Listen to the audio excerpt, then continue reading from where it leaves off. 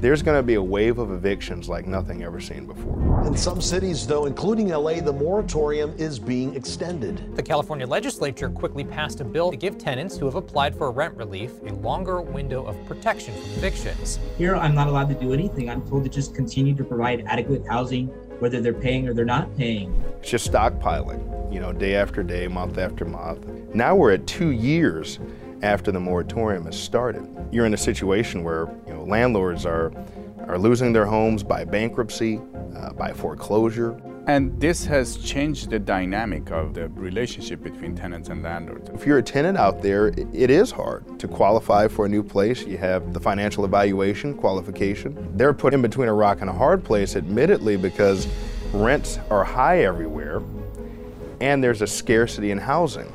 My guest today is Jonathan Madison, lead attorney at the Madison firm. I represent 2 clients, and there's a tenant there that has been living there rent-free for about 2 years. I think the back rent owed is around $196,000. Surely this wasn't the intent of the eviction moratorium, right? Did the eviction moratorium impact the relationship between tenants and landlords? Is this affecting the renting process in California? Keep watching to find out the answers. I'm Siamak Korami. Welcome to California Insider. Thank you. Thanks, Siamak. Good to be back. We want to talk to you about a phenomena that's happening in California. Rents are skyrocketing. Rents are going up. Yeah. And also renters. One of the things that's happening now in California that it wasn't like this before. You have to show that you're making 3 times the amount of the rent, or it's very hard to get qualified for renters. Some people think that eviction moratorium had a negative effect on this relationship between renters and landlords. Can you tell us what's going on in the state with this? Absolutely. I mean, there's sort of a reaction to what this moratorium has done in large part. And now landlords are to some extent, understandably, scared about being able to pay the mortgage, being able to keep their houses and their buildings. So landlord advocacy groups, you hear the Apartment Association, the California Association of Realtors, they've really put pressure on the government to heighten awareness standards for who they're letting in their properties, right? And so now you see these forms, these financial financial qualification forms, right, that tenants have to abide by. They have to qualify by a certain amount they make, maybe by their credit, but landlord advocacy groups and mom and pop landlords, I mean, they've really been hit hard, so they've really put a lot of pressure on local government officials to make sure that tenants adhere to these new standards. So that's what's happening. How did these landlords get hit hard by this eviction moratorium? Weren't they supposed to get paid? Yeah. Can you explain that? Well, I guess I'd explain it like this. At high level, there's an old proverb that says, hope deferred makes the heart sick. And I think it's relevant here because with each passing moratorium extension, it's giving hope to landlords that's deferred, saying, you know, there's another date that this moratorium could phase out. You'll be able to get your rent back. You'll be able to evict. You'll be able to kind of do what you want to with your property without Big Brother looking over your shoulder. And that deferment has continued and continued and continued. Now we're at 2 years after the moratorium has started. So now you're in a situation where, you know, landlords are losing their homes by bankruptcy, by foreclosure, and corporate entities are actually purchasing a lot of their buildings because the moratorium started without any promise of landlords getting their rent payment back, right? That's how it's all started. And then only after the second extension and the third extension, your AB 832, SB 91, I could take time, but I don't want to take too much time. But these continued extensions started saying, okay, landlords will get X percentage of their rent back, right? 80%, 25%. The number kept going up. And now we're in a situation currently where the promise is that landlords will get all of their money back, but even that's not happening, right? So it's been one promise after another, and I think the heart of what you're getting at, Siamak, is the problem of the problem between the promise and the promise actually being fulfilled, right? And I think the breakdown has been that yes, the government has funneled, the federal government has funneled $5.2 billion into rent relief. The problem is that the agencies that are dispersing the money are tenant advocacy groups in large part. And so now you have a situation where those advocacy groups are targeting and giving preference to tenants that get the money before the landlord often. That works out if the tenant pays the landlord, but if the tenant doesn't pay the landlord, which is what's happening right now. Is that happening now? It is happening right now. I have some cases on file right now where I've seen that the tenant has gotten the rental assistance money, spent it on something else, and the landlord is left with no other alternative but to file a fraudulent report with the government saying, look, this is what's happened, but there's no promise of them getting the money back, and they're still living in the unit? They're still living in the unit. Still living in the unit. So they got the money from the government, they're still living in the unit, but they haven't given it to the landlord. Absolutely, absolutely.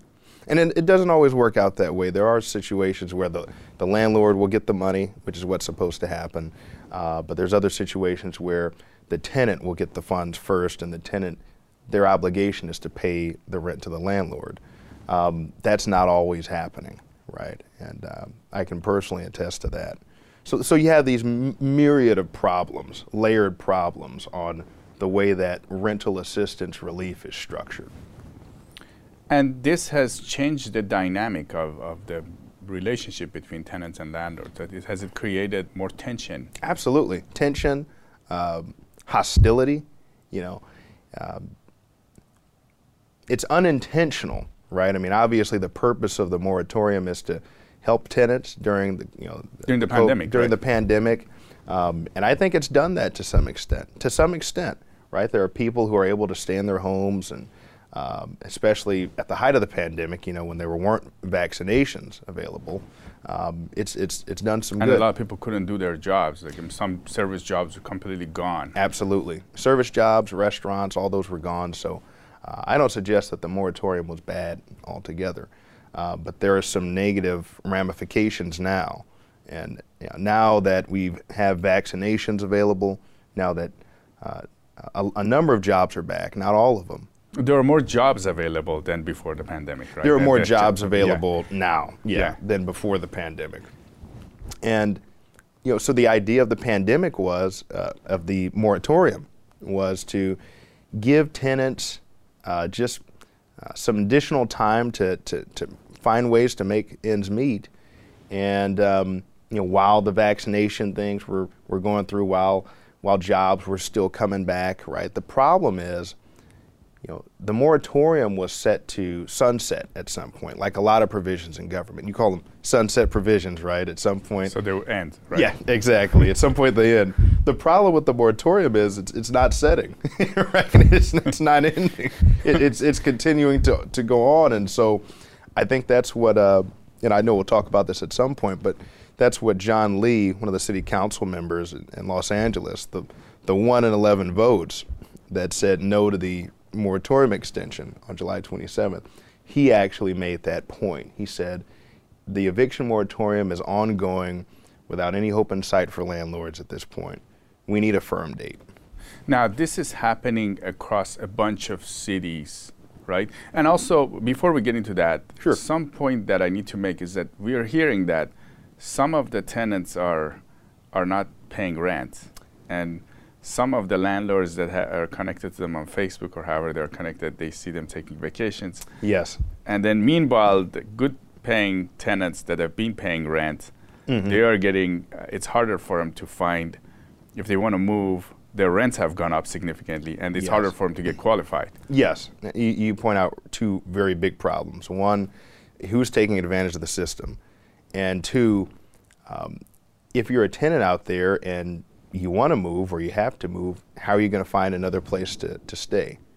Because landlords and property owners in large part now, at least ones that I represent, are continuing to take or progressing to take their properties off the market altogether because they're just tired of dealing with the moratorium without any promise of someone paying the rent and them being able to pay their mortgage. They say, well, it's cheaper for me rather than to let someone stay there rent free and me having to deal with all the complications of that. Cheaper for me to take the property off the market. So to your point, yes, there are tenants out there who are taking vacations, who are living well, some from the rental relief assistance money. I don't speak to this as just a critic, I've seen it, you know. I represent two clients, a senior couple, who migrated here from India, right? Built a whole family, and you know, they have about 2 rental properties, one that they live in and one that they rent out in Alameda County. And there's a tenant there that has been living there rent-free for about 2 years. And I think the back rent owed is around about $196,000. And it's just, it kind of blows my mind because I had my first consultation with this couple. They're such a nice couple, you know what I mean? And they were telling me, yeah, this guy, you know, we saw him, you know, he's gone at least 1 month out of the year, and he's vacationing, he's going to this place, he's going all over the world and stuff, and he's traveling. And I just said, how is this happening? Surely this wasn't the intent of the eviction moratorium, right? Because, and now we're in a situation, hopefully we're going to close the gap on that. But there's really no end in sight if you're in places like Alameda County or Los Angeles, right? So that is happening. And then, you know, the other problem being that, you know, you have tenants who are often looking to find ways to, you know, cut a deal with their landlords and say, okay, I'll move on to the next place, I'll find a new place, you know. Often minorities, you know, and they're put in between a rock and a hard place, admittedly, because rents are high everywhere and there's a scarcity in housing.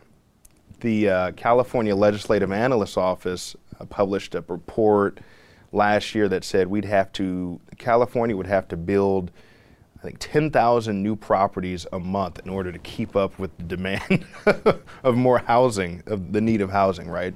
So if you're a tenant out there, it is hard.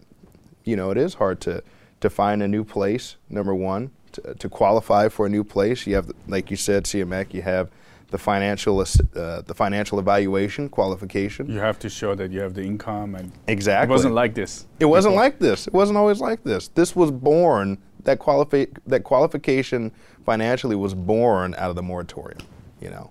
And it's some would argue it's necessary, but it's also problematic.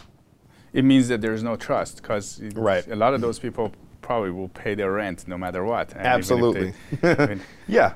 I mean, to your point, just because you make under below a certain threshold financially doesn't mean you're not going to pay the rent. In fact, I've seen tenants that make less money than other tenants that pay their rent more than the tenants with more money, you know. Case in point being the tenant who is $196,000 in back rent, and he's taking vacations around the world. You know, he's doing well. You know, and I don't just say that. I've seen financials. So, yeah, your financial status does not determine whether you're going to pay your bills.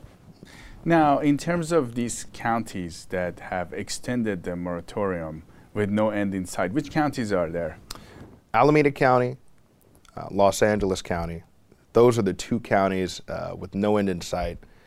San Francisco, San Diego, there's a potential of a phase out there. But for counties like Alameda, let me just speak to Alameda just briefly. This is a situation where you have a board of supervisors who approved a moratorium that basically says, it has language that says, the moratorium will end 60 days following their removal of the declaration of a state of emergency, right? So the moratorium, it can only expire the date that the Board of Supervisors meet and come together and say, look, the state of emergency is over 60 days after that date.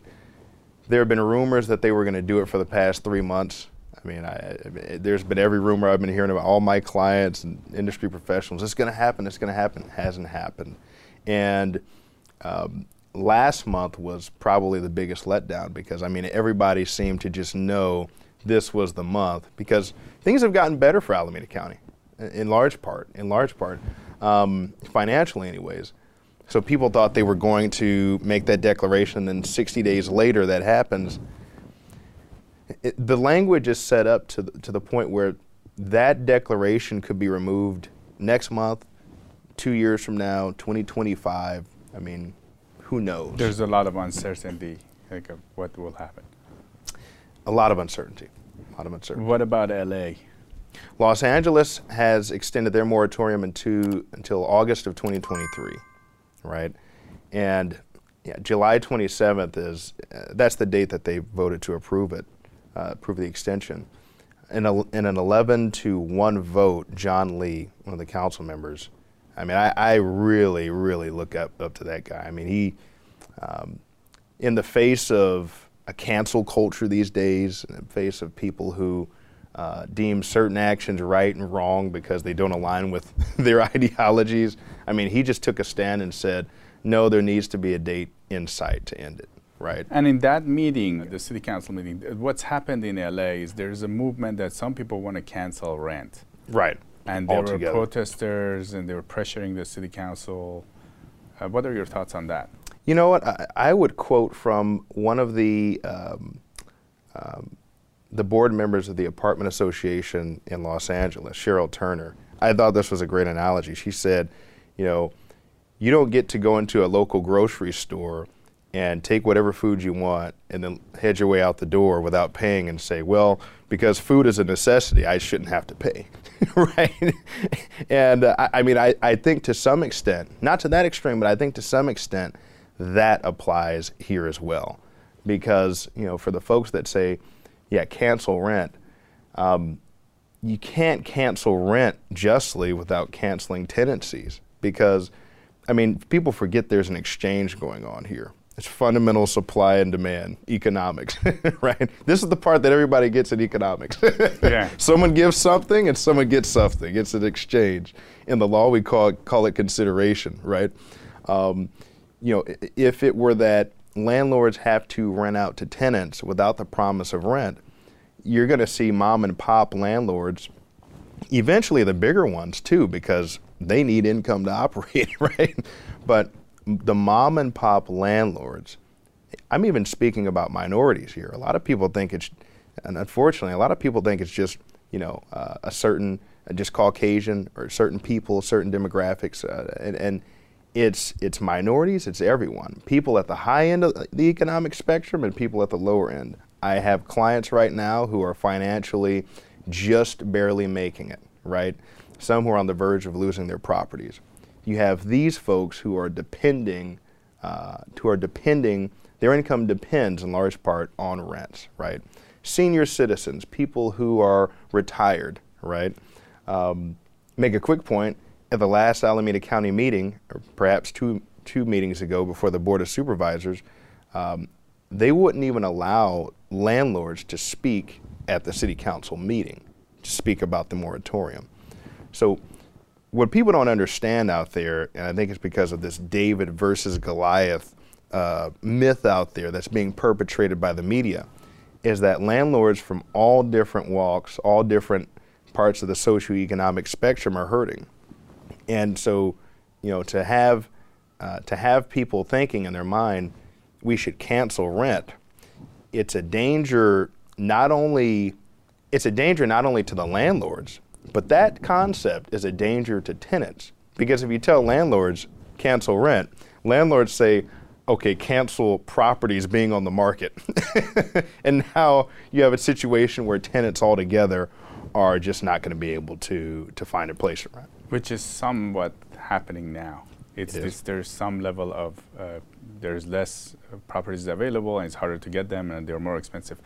Why do you think this Board of Supervisors didn't want to listen to landlords? You know, I think one, and this is my personal opinion, I think it's this concept of cancel culture even being funneled through the government to some extent, at least ideology-wise, because there are certain actors in the government that say, look, it's my opinion or it's no opinion, right?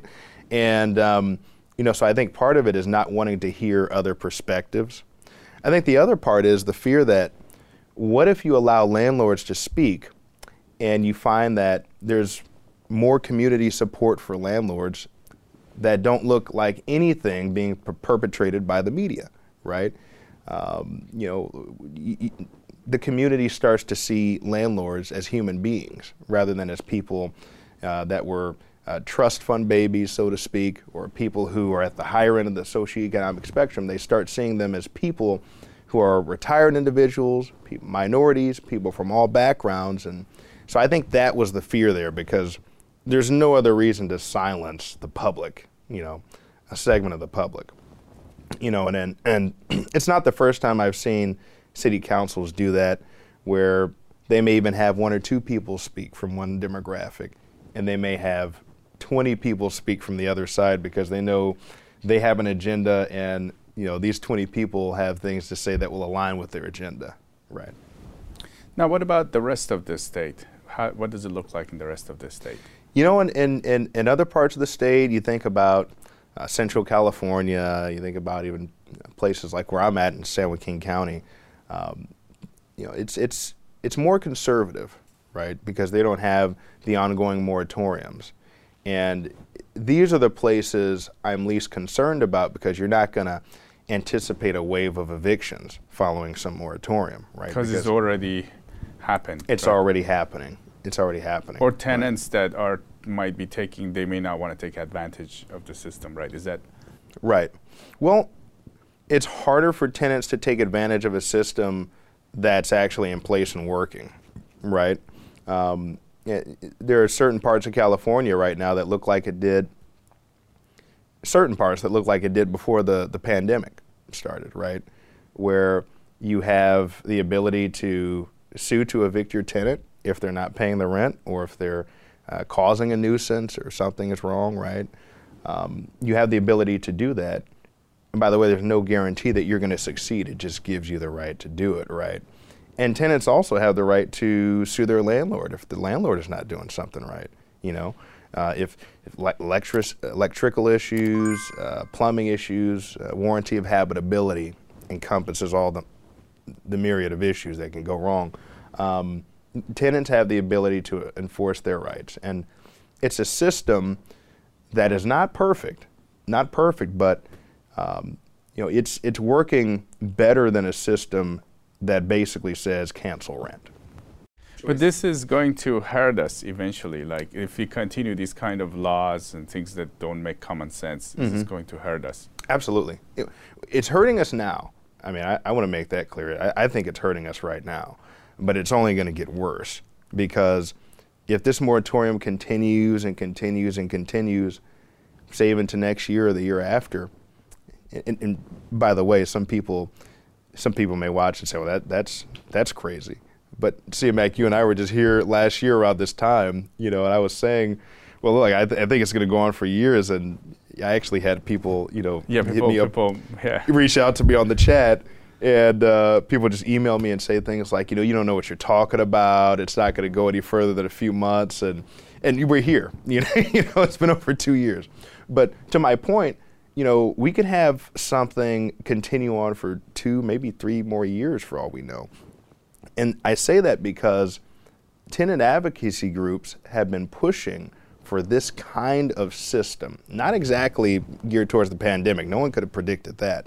But they've been pushing for a system that enables tenants to not pay rent or pay a lower amount of rent at the expense of the landlord. That's been happening for years. So it's been a long time coming. And what's going to happen, to your point, CMAC, in a year, maybe 2, whenever these moratoriums end, there's going to be a wave of evictions like nothing ever seen before. It's just stockpiling, day after day, month after month, and I still get calls from people today just saying, hey, do you know when it's going to be over? I have to move on certain properties. I have to do an eviction here, and so the longer this goes on, it's only going to get worse, to your point. Now, is there a way for us out of this? Yeah. Yeah. Set a date certain for all eviction moratoriums to expire. That's got to be step one, right? I think there's multiple steps to this. But step one is, stop deferring hope for landlords and creating uncertainty, right? Because it's not just uncertainty for landlords, but it's also uncertainty for tenants. Tenants are out there thinking, okay, well, how long can I do this? How long can I afford to do this? Should I be looking for housing now? And, the city councils are out there just saying, yeah, I think it will expire in a few months, or, maybe it'll be August 2023. So if you're a tenant and a landlord, especially if you're a landlord, there's a high degree of uncertainty out there, right? So if the date is 3 months from now, if the date is a year from now, let that be the date and actually phase it out on that date. I think that's the first thing, is to stop the uncertainty. That will also allow landlords, I have to make this point, that will also allow landlords to, make things clear with their banks.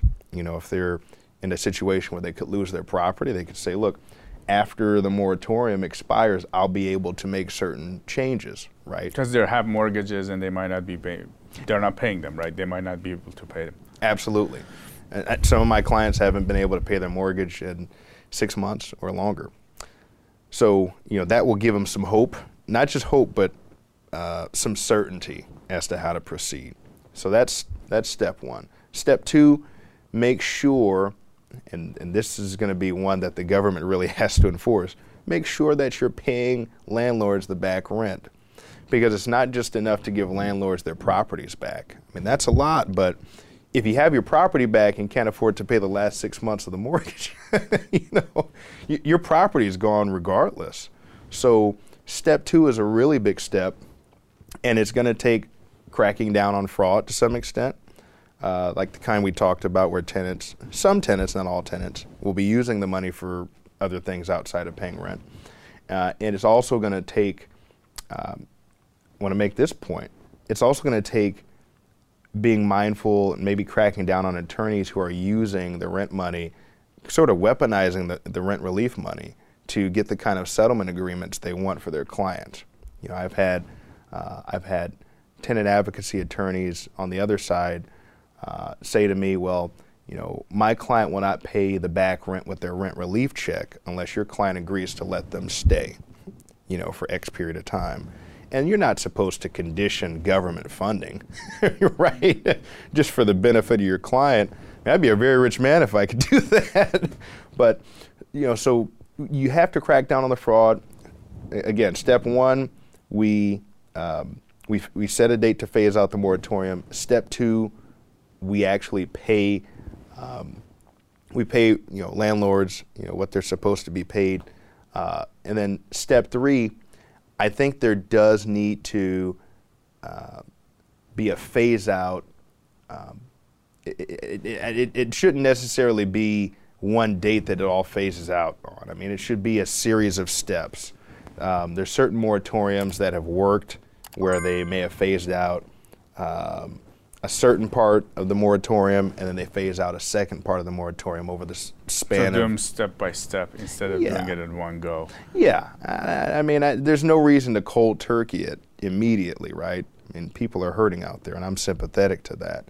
But if you can do it in an orderly fashion, even if you were to say, okay, you can evict for Ellis Act evictions now, and you can evict for certain non-payment of rent now if it's been over 6 months, because those are the hardest hit people, right? Now you can hone in on the people who are hurt most, and for the individuals that are paying the rent, the individuals that are doing what they need to do, even if they're behind a few months, they can still be somewhat comfortable as the moratorium phases out. So I think those are the 3 steps. So for places that don't have the eviction moratorium, do they face the same challenges you see? No. With the exception of there being a scarcity in housing, because that's transparent throughout the state, right? I mean, the effects of one county will impact another county. So for example, you have San Francisco and Alameda counties that have the eviction moratorium going on right now. And if tenants are occupying properties, not paying the rent, well, tenants, a large part of the population that's moving down to places like San Joaquin County and Stockton and Tracy, where I am, there's properties that aren't available there, right? Because of this domino effect. There's a lot of people coming from different, exactly, from LA and San Francisco and other places. Exactly. So that problem is still there. The scarcity of housing is still there. But what's different is that landlords are able to at least go through the process of terminating tenancies for justifiable reasons, many of them, right? If you have a tenant that's not paying their rent, guess what? You can do something about it. It's not like your hands are tied and you just have to hope for government assistance to come in so you can keep your home, pay the mortgage, right? You can avoid foreclosure. You can avoid bankruptcy. So you have a system in place in areas such as San Joaquin County that allow sort of a cyclical system to occur, right? If you're doing what you're supposed to be doing as a tenant, then you'll be fine. And if you're not, there's at least a remedy available for the landlord. And I think that's the root of your question, CMAC, is what's the key difference, and is that landlords actually have a remedy available, right? And if they didn't have a remedy available, that could be considered a taking under the Fifth Amendment, right? We don't have to go into that, but it's very necessary that landlords have a remedy when their tenants aren't paying rent. Do you have any other thoughts for our audience? I think one thing that gets lost in translation out there, because the media is heavily biased towards tenants right now. And by the way, I represent tenants as well. So I want to make that clear. I'm not just a landlord attorney, so I see it from both aspects. I see it from all sides. But, one of the things that has gotten lost in translation is that there's a lot of minorities that have been hurting on the tenant side and the landlord side. That's just not the case. But I represent both, and I've seen minorities on both sides. I think it's hurting to see that, people are not paying rent, and an owner of a property who's probably worked very, very hard to achieve being able to even afford to purchase a property, credit rating, all of that, for them not to be able to pay their mortgage and losing their property.